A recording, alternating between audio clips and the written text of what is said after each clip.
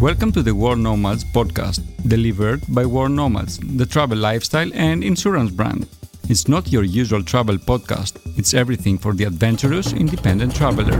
Hi, it's Kim and Phil with you, delivering a very special edition of the World Nomads podcast as we explore a significant world event from 1986. In fact, Phil, that was a huge year globally. There was a disease commonly known as mad cow that hit UK cattle, and that caused major reform in farming practices. The Space Shuttle Challenger exploded shortly after takeoff, watched by people live on TV around the world, including myself. Did you see that footage live? Yes, I did. Well, I was working in news at the time. And the worst ever nuclear disaster happened as the Chernobyl nuclear power station exploded, causing the release of radioactive material across much of Europe and the evacuation of thousands of people in a race literally against time. Yeah, it's Chernobyl that we'll be exploring in this episode, with the world fixated currently on that HBO series Chernobyl, which depicts the disaster of April that year and the unprecedented cleanup effort. The series has even broken a Game of Thrones record, being rated the highest fan-scored TV show in history on IMDb. But prior to the series, many travellers, they do visit that area each year. And at the time that we're recording this, Kim, the UK's president says he wants to attract even more visitors by turning the radioactive area around Pripyat and Chernobyl into a tourist site. Site of the world's worst peacetime nuclear catastrophe might appear an unlikely sell, but Volodymyr Zelensky is brimming with optimism. Chernobyl, he admitted, had been a negative part of Ukraine's brand, but now he believes the region is due a new lease of life. It was, he said, a unique place to show how nature can revive after a global man-made disaster, adding too that it had a real ghost town. We have to show this to the world, he said. Scientists, ecologists, historians and tourists. That's the BBC's Danny Eberhard. And in this episode, our guests range from a photographer who's collated a book of pics after around 21 visits, an Aussie guy like many in the world, as you said, people visit. He booked a tour there. And Kate Brown, an historian of environmental and nuclear history, among other things. Our first guest, though, is Scott Wilson, host of the TV show Departures, who has filmed at the site. And Scott, were you apprehensive going to Chernobyl for the first time?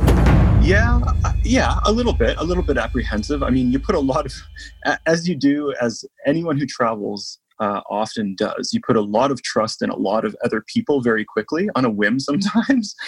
This one was maybe a whole whack of trust. And people say, this is how it works, and this is what you should do, and this is how you remain safe. But yeah, no, there was certainly some apprehension going into one of the most radiated parts of the world. Without any without any education on how radiation works and all that ahead of time. Yeah, certainly. Yes, you do put trust in people. But did that give you any instruction at all, apart from handing the Geiger counter and saying, let me know if this goes off? Yeah, well, and the other thing too was anyone who's seen the episode where we're there, they give us these, like clean suits that basically keeps the dust off. And, I'm thinking, well, what does this really do? And literally it is to keep the dust off, because it's a lot of the soil that's the most irradiated, and that dust being kicked up and being on your clothes and breathing it in and everything is supposedly the worst part of it there. And so that's what it's supposed to do. But it is unnerving to go into a place that, again, without a ton of understanding of radiation and how it works and what its effects are, etc. To go in and be putting on a suit that looks like a costume a painter would wear is a bit unnerving. Yeah. Now, did you watch the HBO series? You know what? I haven't. It's on my to-do list. So yeah, I've heard amazing things about it. And I do know, though, I mean, I guess it's a bit of a catch-22, and we're partly responsible too, that the tourism of Chernobyl has sort of gone through the roof with the dawn of obviously that series and the interest that's been generated. So, it's always a double-edged sword for guys like us who are, trying to spread the good word of travel and to go out there and explore. But it is double-edged sword because you're bringing more people to a place that it's always questionable. Can it be managed properly and all of that? So it's and selfishly, these are pretty amazing places that hold a special place in our heart too. So, if it becomes the kind of place where it's like, oh, everyone goes there. My grandma went to Chernobyl last weekend and she had a great old time and stuff. It's like, oh, it kind of takes some of the buzz out of it, doesn't it? Well, we'll explore that a little further. But once they went back into Chernobyl to get rid of all the animals that would have been contaminated, the boys put on these like nappies around their crown jewels so that the radiation wouldn't affect, obviously, their sperm count.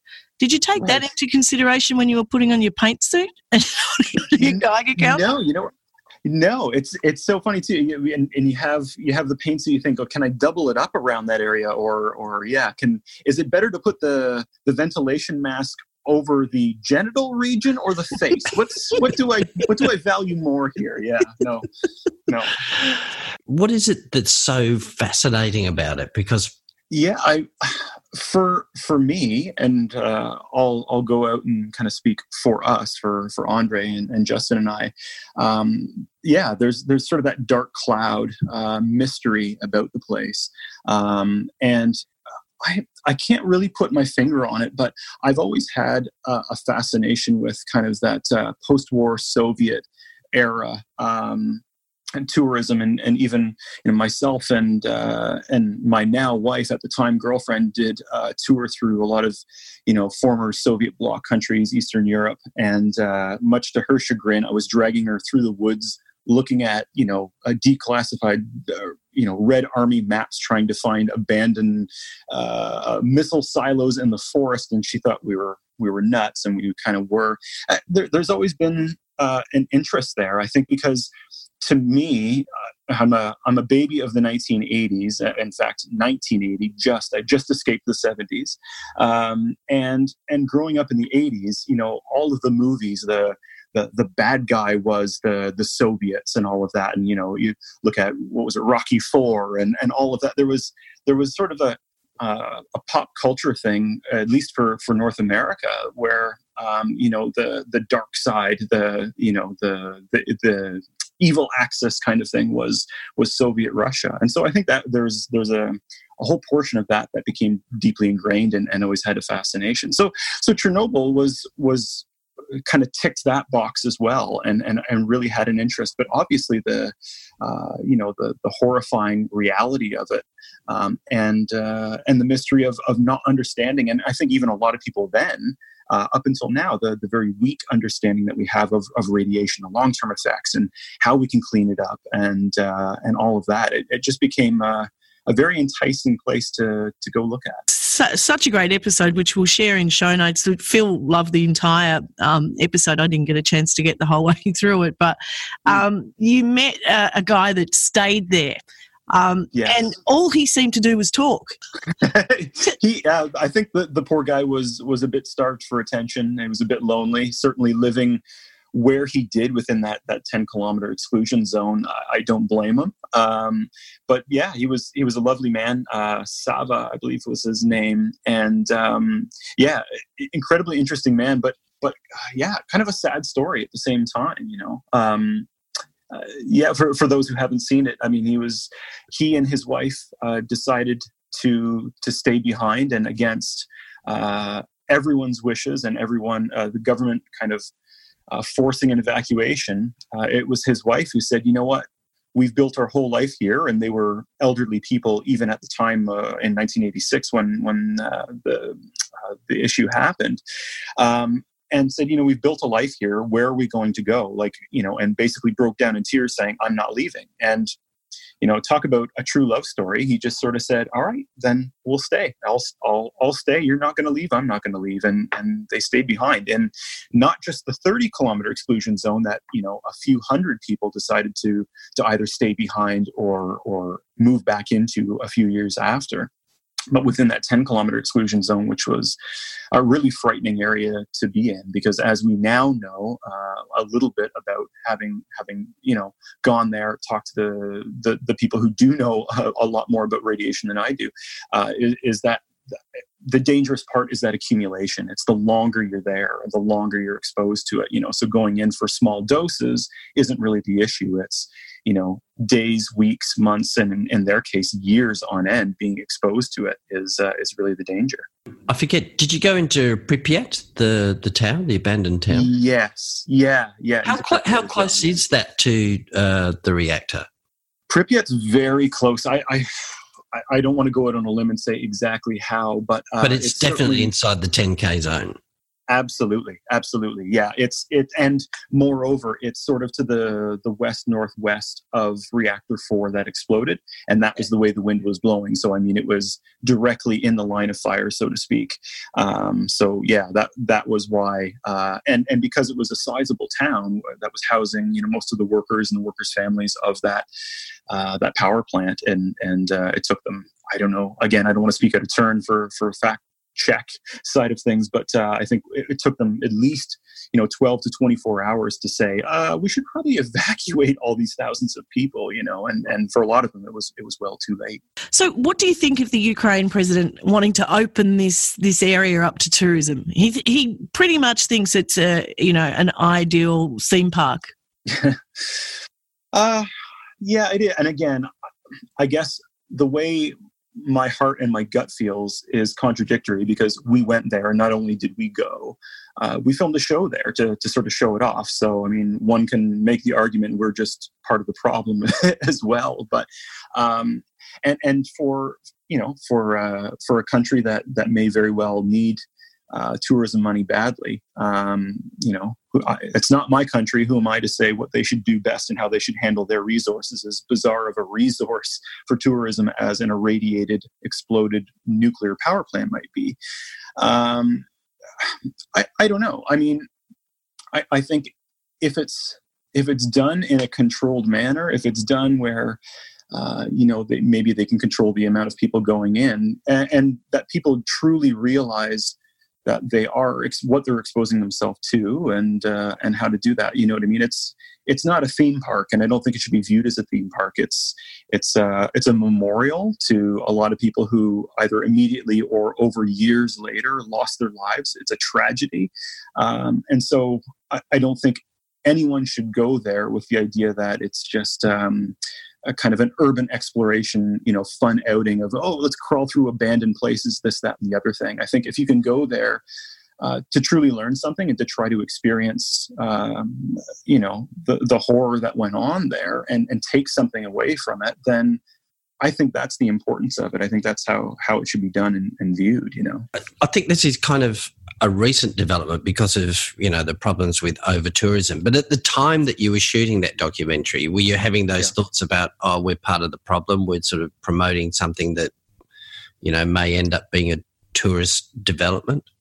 Well, I don't think specifically for visiting Chernobyl and Pripyat, but the further we went on into the series, I think in the first season, it was like, let's do these places and these things.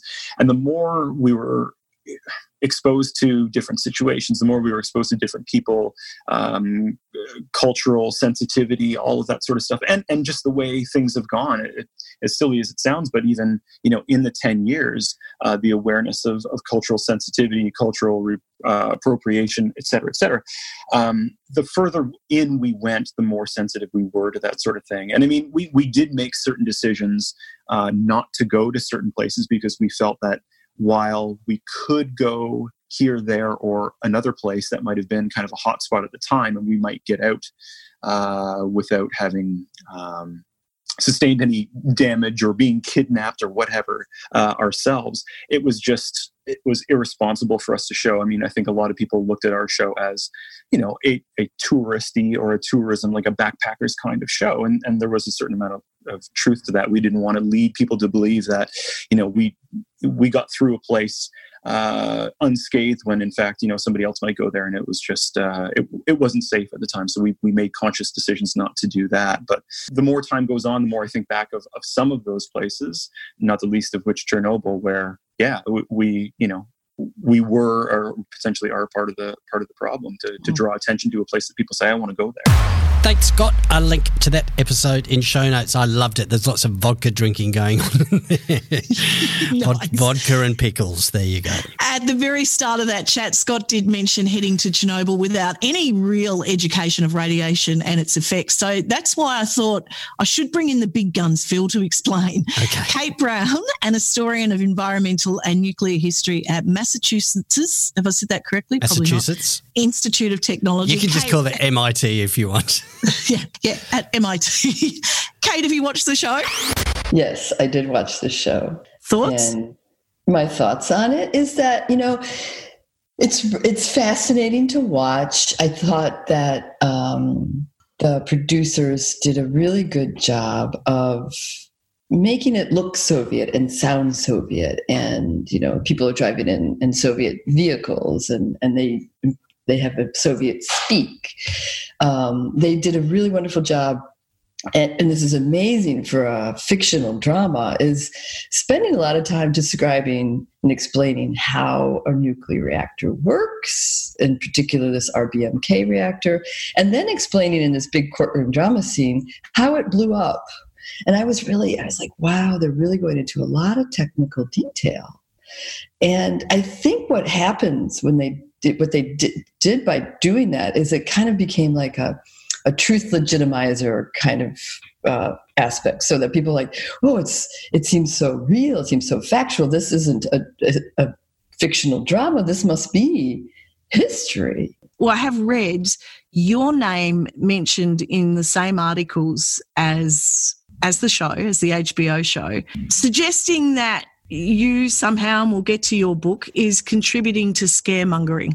Oh, yeah. Well, see, that's what's really become interesting since I published this book, which is not so much about the accident itself, because I think the accident itself is a bit of a distraction, and so is the Chernobyl zone that draws all kinds of tourists, but that the real drama played out not, seconds after the plant blew, but in the months and years that followed. And it didn't play out inside the depopulated Chernobyl zone because nobody was left there, but it played out in the territories that were contaminated with Chernobyl radioactivity, but were fully populated. And some of these places were as contaminated as the Chernobyl zone, and people lived there for 15 years after the accident. And that is a dramatic story that's been overlooked by the accident narrative.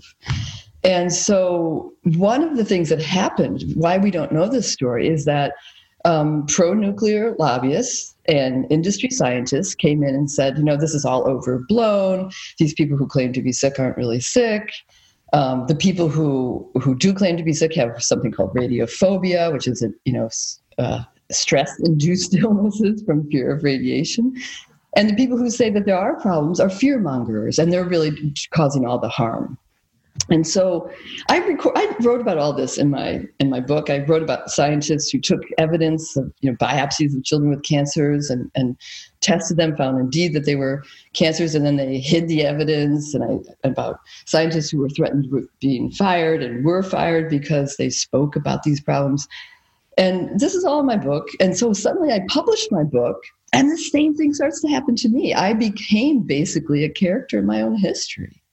So I haven't read your book, and apologies, but obviously I reached out because it just seems to goes hand in hand with the commentary surrounding this series. But have you mapped the rate of cancers and birth defects and other radioactivity illnesses through prevailing winds, I guess, and time through outside of that exclusion zone? Places like East Germany and Scotland, we know in the news that they were affected? So my book, it's such a big topic, and there was so much archival information that I only dealt with the territories inside the former Soviet Union. So mostly territories of Ukraine, Western Russia, and Belarus. I didn't work on the bigger European story, and European territories like Scotland and Bavaria and Austria, Italy, Greece also got hit with Chernobyl contamination. But the territories, especially in southern Belarus, really got a big dose. And I didn't map the contamination and the growing illnesses and the contaminated food. Soviet doctors and radiation monitors and scientists did in the years after the accident. They started right away. That's that very summer of 1986. They went in, they sent in 9,000 doctors. They looked at hundreds of thousands of people. They took millions of tests of food and air and water and ground and all that kind of stuff. And they sort of mapped it all out. And what's interesting about the records I found, and I was usually the first to check these records out, is that they were doing this all as classified documents. And you know the way the Soviet Union worked, they were a very secretive country. And the people who were, logging all this data into the file thought that they were having a private conversation, that this information would never be made public. They couldn't imagine in 1987 the collapse of the Soviet Union just 4 years later. This is why this record is so interesting, is we don't have anywhere really in the world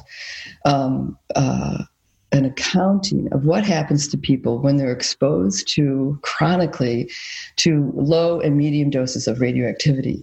We know what happens when people are exposed to acute doses of radiation. They get that's what happens in the show. People they start to throw up.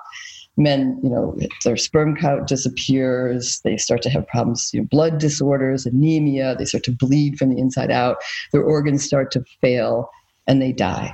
Or they're very sick for a long time. And maybe they die later, 12 years later, with cancers. But we don't really have a record of what happens to people who have lower doses and less, not acute symptoms. And that's exactly what the Soviets recorded, clandestinely in the years after the accident. And that's what my book talks about. It's an amazing story. So I'm not, I'm myself not a fearmonger. I guess I'm reporting on people who were fearmongers or they were people who were realistically calling out what was happening around them. Well, let's throw something else into the conversation, and that is the idea of the coal-fired power stations that everyone is rallying against because of its effects, carbon dioxide, I'm guessing, contributing to climate change. How much more dangerous is that compared to nuclear power? Well, the first organization that I've ever found to write the study that compares the safety of nuclear power versus the safety of coal was the U.S. Atomic Energy Agency in 1972. And they did this because they were facing a lot of angry Americans who were worried about the growth and the spread of nuclear power plants in the United States. And so, one tactic is to relativize things. It's, either nuclear or coal, and coal kills more people than nuclear. And the first people to make that case were industry scientists within the U.S. Atomic Energy Agency. And that's the same, agency that produced nuclear bombs for the Cold War. So they weren't a disinterested party. I think to try to make that choice, it's either coal or nuclear, is a false choice. We have lots of options for energy outside of fossil fuels and nuclear power. And, we're presented with these two choices, neither of which are very good, neither of which are very healthy or safe, when there's all kinds of other choices and that our great creative human brains are coming up with every day: geothermal, solar, wind, you name it. I work at Massachusetts Institute of Technology in Cambridge, Massachusetts, and their scientists there are creating just incredible means to heat and to cool and to cook and to do all kinds of things that are outside of the two options of fossil fuels and nuclear energy. Well, let's zoom back into that Chernobyl zone, because the Ukraine president has come out in recent weeks and said that he would like to transform the radioactive area around the reactor into a tourist site. What would your reaction to that be? Well, the Ukrainian president is president because he was an actor who played a president on TV. He held auditions for citizens to audition for different positions in his cabinet. So I just, I want that to be out there first. So he's a very new president. He's extremely inexperienced president. And there have been some pretty good ideas about what to do about that Chernobyl zone that they've been putting up. They've been using it as a big, Ukraine is a very sunny country in Central Europe. And they've been building a big solar power generating plant there. That's a wonderful use for that space. It'd be a great place to let a lot of trees grow, and the trees, eat up a lot of carbon. Having that place become a big disaster tourist amusement park where young people who are going to hopefully go on and procreate visit in the hundreds of thousands, that's a terrible idea. It's also a pretty disrespectful idea. I mean, people suffer greatly from that accident, and then to make it a form of entertainment and tourism, it is, I think, a little unconscionable. What do you think is the attraction then for people wanting to go and visit and photograph? And they do. We're going to be chatting to someone later that's been there 21 times to take photos. Yeah. What do you think is the attraction? Well, I've been there many times myself in order to follow biologists who are working in the zone and to interview workers who are there and to write this book. I've gone there as part of a job. And I've gone there taking all kinds of precautions as I go. I think part of the attraction, and so I know this place quite well, and it is fascinating. And I invite people to go visit it through, virtually, through Google Earth and like by looking at other people's photographs. But I think part of the attraction is that Chernobyl is not only our past, but I think people worry in the back of their minds that it's potentially our future. That as we're in this extreme state of ecological crisis, that people, are thinking about more and more about disaster and ruins.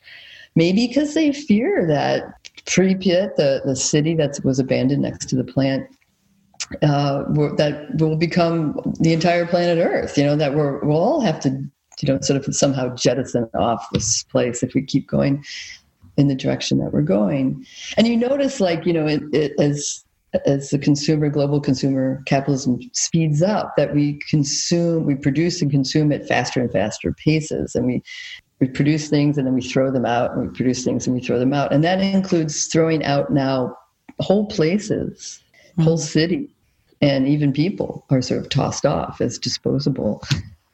So I think that people are fascinated because this is sort of a trend that might not just be part of the past.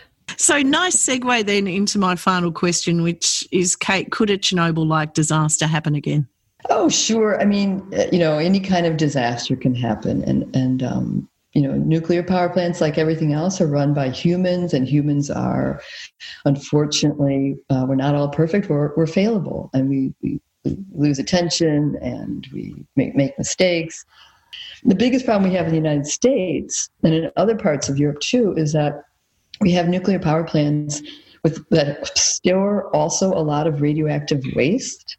And there's no place, like America's nuclear waste is homeless. We do not have a nuclear repository. There's been no community willing to host the national repository for the great amount of radioactive waste that the United States has produced. So that waste is all stored right next to the nuclear power plant. And so if the nuclear power plant does have a fire, an explosion, something like that, the radioactive waste is also there, which contains a lot more radioactivity than just the nuclear reactor itself. We have more extreme weather now in the United States. So if a hurricane, a typhoon, a flood hits one of these ponds that is storing all this radioactive waste, and that pond drains, that waste will heat up and it could also burn or have an explosion. So we're in it because we don't really know, we don't have the technology, we haven't figured out what to do with radioactive waste. We've put ourselves in a far more precarious situation than just merely the problems with and the complications of running a nuclear reactor plant itself. Look, Phil, Kate had so much more to say that we couldn't fit it into the podcast. But if you'd like to know more about her research, you can buy the book Manual for Survival. And by the way, Kate does argue the official death toll from the disaster ranges between 31 and 54 people. But she says in reality, radiation exposure from the disaster could have caused between 35,000 and 150,000 deaths in Ukraine alone. Oh, no, that's just tragic. And the long-term consequences we still don't know about. And as we said at the beginning of the podcast, travel to Chernobyl is not new. Tim is an Australian freelance writer who, while he was in the Ukraine, decided to take a paid tour to visit the site. And he's watched the series too. I did. We absolutely loved it here. It was great. Who's we? So me and my three housemates, we signed up to a Foxtel 10-day trial to watch the 6 episodes. We watched them in 2 days. We didn't get the last day. Oh, you wasted 4 days of Foxtel subscription. Yeah. Well, you did better than me. I went on to Apple TV and I paid $14.95, but I got through the whole series in the day. So Yeah. Okay. Yeah. No, it was a really good series, I reckon. Well, as someone that has visited Chernobyl, how did it resonate in terms of, I'm guessing when you were on the ground, you had your own kind of imagery happening on imagining what it must have been like on that day in 1986? Yeah, I think the thing that the HBO series did really well was that it didn't completely glorify the radioactivity parts of it, so it sort of showed what the Soviet Union, the incompetencies of the Soviet Union government in its main light. Yeah. And I think that's probably the most respectful way that they could have done it, because there's a lot of ways they could have gone wrong with it, and they didn't do that. Well, the other thing that they did really well was it's the most eerie place when you're there, and it just, that whole documentary, the whole TV series it just felt cold and eerie when you were watching, and that's something that I think they got really, really right. What was it that motivated you to go? Why did you want to go? Pretty good question, because I think a lot of people go with a different reason. I think the one for me was that I was in Ukraine and I was really curious about this tour that I'd been told you could go on. So I heard something the other day, someone say that it's the closest mankind have ever come to their own mortality. And I just felt like that was, while I was there, it was something that I couldn't really pass up. You're absolutely right. The whole of humanity really hinged on some very brave local people, the guys that had 90 seconds on the rooftop to get rid of the graphite, the miners that came in and dug in the nude. And they were told, quite honestly, the future of this planet relies on your work. This is basically a suicide mission. Yeah. The one that sticks out is those 3 blokes that went underneath to turn all the pipes off. Apparently, I've read somewhere that those 3 guys actually survived. It's incredible to think that the lives of tens of millions of people depended on, less than 100 people or whatever it was that was initially helping out. Now, this tour that you did was with a Ukrainian couple as well, and took a bit of time for them to warm to you. To say that, to put it lightly.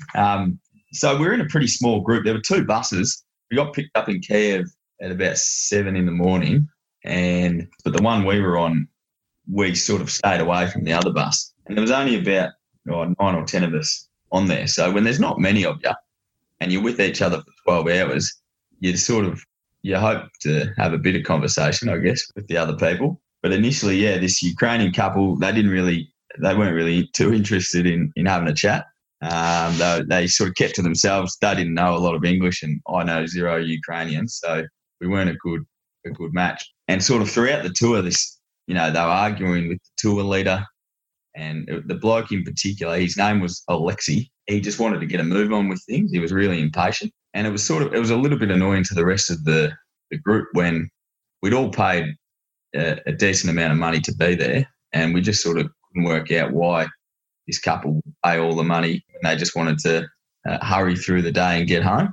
And anyway, the end of the tour, you sort of conclude you're on top of used to be a hotel and you're looking out over the town. And I looked over and this big, rough middle-aged Ukrainian bloke, he's in tears, he's very emotional, and it's his wife that's consoling him. And it turned out that he was actually evacuated from Pripyat, and I guess it sort of that fact sort of explained his behaviour throughout the day, that it must have been a pretty tough thing for him to go back there. And we didn't ask anymore. We didn't find out if he'd lost.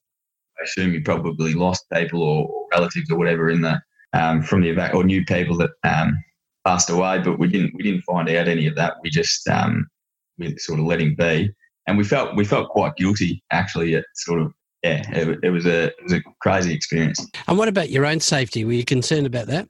Not really. I'd read that before going, about 10,000 people go every year. So if it was good for 10,000 people every year since whenever it opened, which I think was maybe about 2007 or something like that, then it was good enough for me. I think the thing you need to consider about this is that people are always going to be curious about something, about a site like this. I think it's better to be open with it than to try and shut it away. I think a reasonable comparison might be Auschwitz in Germany, which gets, I think, thousands of tourists every year. I think two things need to be done. People running the tours need to do it respectfully, and people who are on the tours need to be respectful about it as well. So long as it's considered by scientists safe, then I don't really see too many problems with it. If you think you can learn something about human nature from that, then that's probably the right thing. And I think you did with, the Ukrainian bloke. I will say that I don't think they've found the right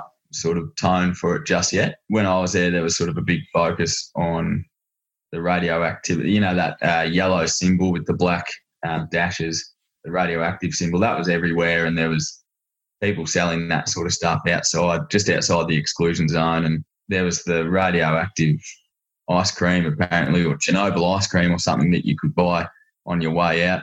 And I just think that's a little bit, it's just not the right way to go about it.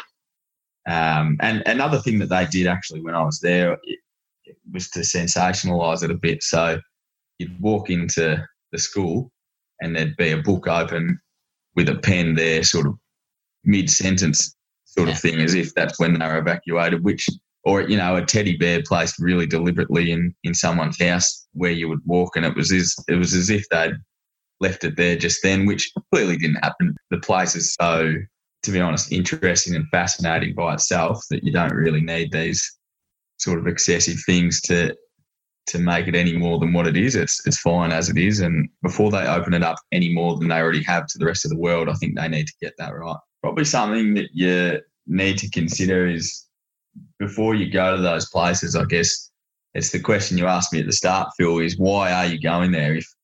If you're going there sort of just to say that you have been there, then it's probably, I think you probably need to consider if it's the right thing to do.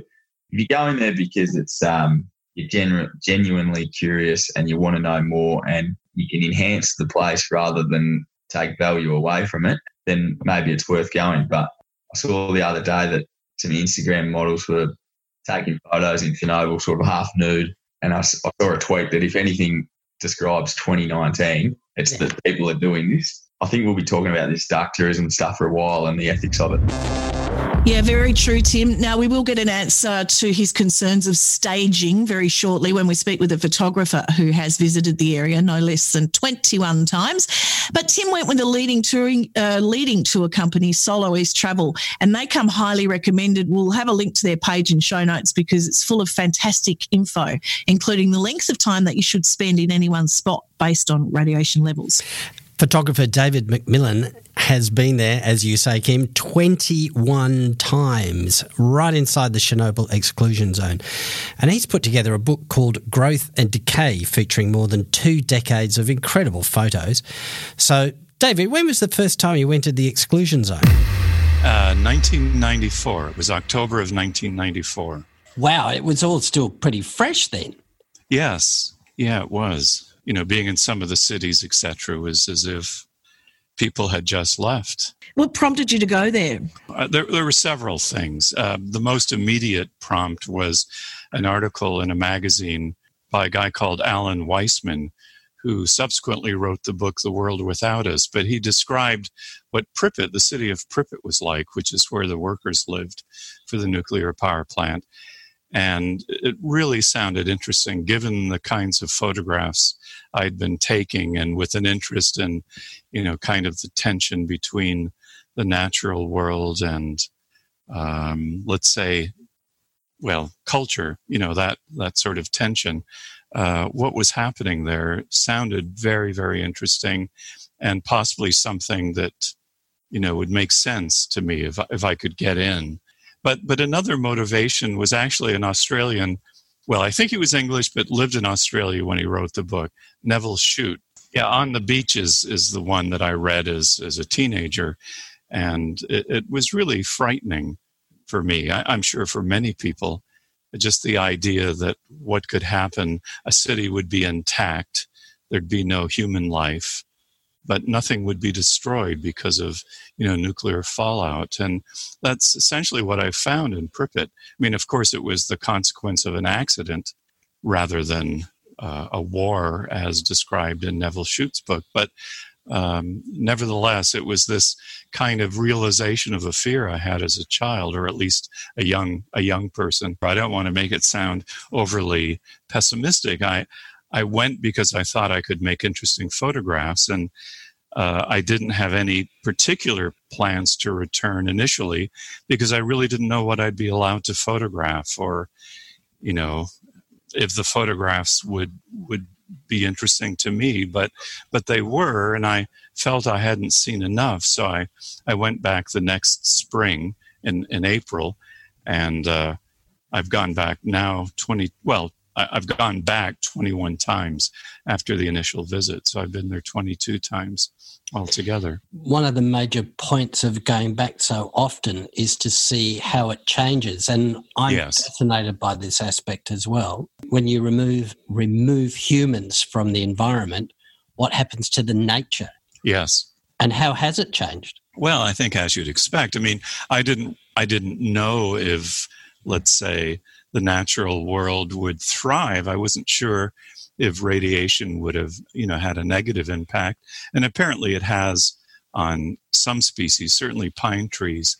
But in the city of Pripyat, again, this is the city where the workers lived, that it's dense with vegetation.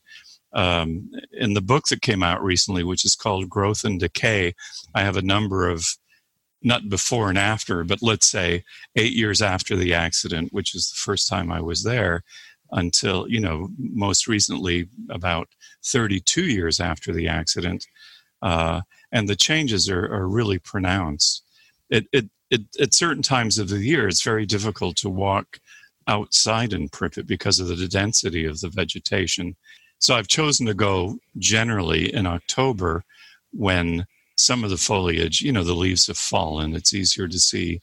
Now vegetation is appearing inside of buildings in addition to, where you'd expect it to be outside. In the book, there are 3 photographs of a tree growing in a hotel room. And the very first photograph is from 1996. The trees may be, perhaps half a meter high. And there's some ferns and other vegetation on the floor of this hotel room, which I thought was extraordinary when I found it. It's the only hotel in the city of Pripyat, and I went through a lot of it, and there wasn't very much. Most of the bedding and the furniture had been taken out, but in this particular room, there had been a burst water pipe, it seemed to me, which flooded the carpeting, and someone must have walked through, or a bird or something drop seeds, and there's this whole sort of little environment, green environment growing out of a carpet. And then there are subsequent photographs, one where the tree has reached the height of the room, and in the third photograph it sort of finished the life cycle, and you can see the extent of the roots that in some cases have come out of the carpeting, and in some cases are still kind of enveloped by carpeting. But yeah, it's pretty extraordinary. We spoke with Tim earlier in the podcast, a young Australian guy who went on a tour to Chernobyl and into Pripyat, the city. Yes. This isn't a leading question, but he felt like that there was a sense of staging. Well, it's sometimes difficult to tell. I mean, if, in some cases, for example, if there's a gas mask on a doll, definitely someone's been fiddling around. There has been vandalism. There's been a lot of looting. And lately there have been tourists. So one really never knows what they're seeing, how authentic it is. So increasingly over the years, I have to say, I can tell things have been moved. I'd say in my case, most of the buildings I go into, I suspect, at least they're off limits to tourists, although I'm sure tourists have gotten in them. But, generally what I'm photographing is probably, what occurred naturally. I guess I feel that in a way I'm a tourist, and, if if I'm allowed, why shouldn't anyone else be allowed? But it does get in the way of the work. Subsequently, I guess because of the series, there has been a huge influx of tourists. And I'm not planning on going this year, but if I were, I think I'd be distressed by an increase in the number of people. Initially, I'd encounter the occasional scientist, maybe a journalist. Once there was a Swedish television crew, people just small scale, a few people, maybe landscape architects in one instance, but rarely tourists, people that were there just to look and, take a few selfies. And dark tourism, I think we call it, Phil. Yeah, that's right. And, making sure that it doesn't, become Disneyfied in a way that, the risk. Well, yes. Yeah, I think it runs that risk. In fact, even on my very first visit, the people, the interpreter, guide, and the driver would take me to places, here's where they're burying vehicles and here's where they've stored helicopters. And it did seem like kind of a black Disneyland. But now, because of, people being charged to take a tour, it's becoming codified in a way, there'll be certain highlights on the tour, on their itinerary. And it will be Disneyfied in a way that it hadn't been sort of officially, formally. But I can understand the motivation. What about health-wise? I mean, you've been there 21 times, and we will share in show notes a link to the most popular tour company that takes, around 9 to 10 people each time in a bus. But they list on their website the amount of time that you should be spending in any particular area. From Chernobyl town for 1 hour, there's no extra radiation, but once you get to reactor number 4, you should only really spend 10 minutes in that area. How have you coped with taking photos, 21 times and exposing yourself to potential, well, obvious, not potential, to radiation? Well, the first time I went, there was no one with a dosimeter. So, there was kind of folk knowledge, let's say, that right in front of the reactor was more contaminated than further away. I mean, there were obvious places. And on my first visit, for example, I did want to take a few photographs in front of the reactor and was told, maybe you should only spend about 5 minutes. Interestingly, on my first visit, the vehicles that I was taken around in were those that were too contaminated to leave. They had received a certain amount of radiation, and although they were deemed safe enough to take people around, they were too contaminated to leave the exclusion zone. The next visit, I rented a Geiger counter dosimeter thing, and it was very interesting for the people that were taking me around to find out actually what the levels of radiation were. I've been going for 25 years, and although I suppose one doesn't know some of these cancers and things take time, as far as I know, I've had no negative effects whatsoever. And I think it's clean enough. Certainly it's clean enough. So I have no concerns about that. My real concern actually lately has been the stability of the buildings. Some of them, have collapsed, and in some cases the floors are kind of unstable, and in some cases I'm the only person to have been in that building since the last time I was there. And that's something more tangible than something you can't feel or see or smell or anything like that. Well, for somebody that had never intended to re-photograph those places, you've certainly given us a fantastic time-lapse or piece of history that people will appreciate, David. Well, thank you. No, we must thank you. David has given us permission to use his images in this episode, and we're very grateful. Pripyat was home to about 45,000 people at the time of the explosion, mostly employees of the nuclear power plant and their families. And is it safe to go? At the moment, the Ukraine government has permitted entry into the surrounding areas of Chernobyl, but with strict conditions. To enter the 30-kilometre exclusion zone, that's about 18 miles, you'll need a day pass, which and they're only available from several established tour operators, and you must apply at least 10 days in advance.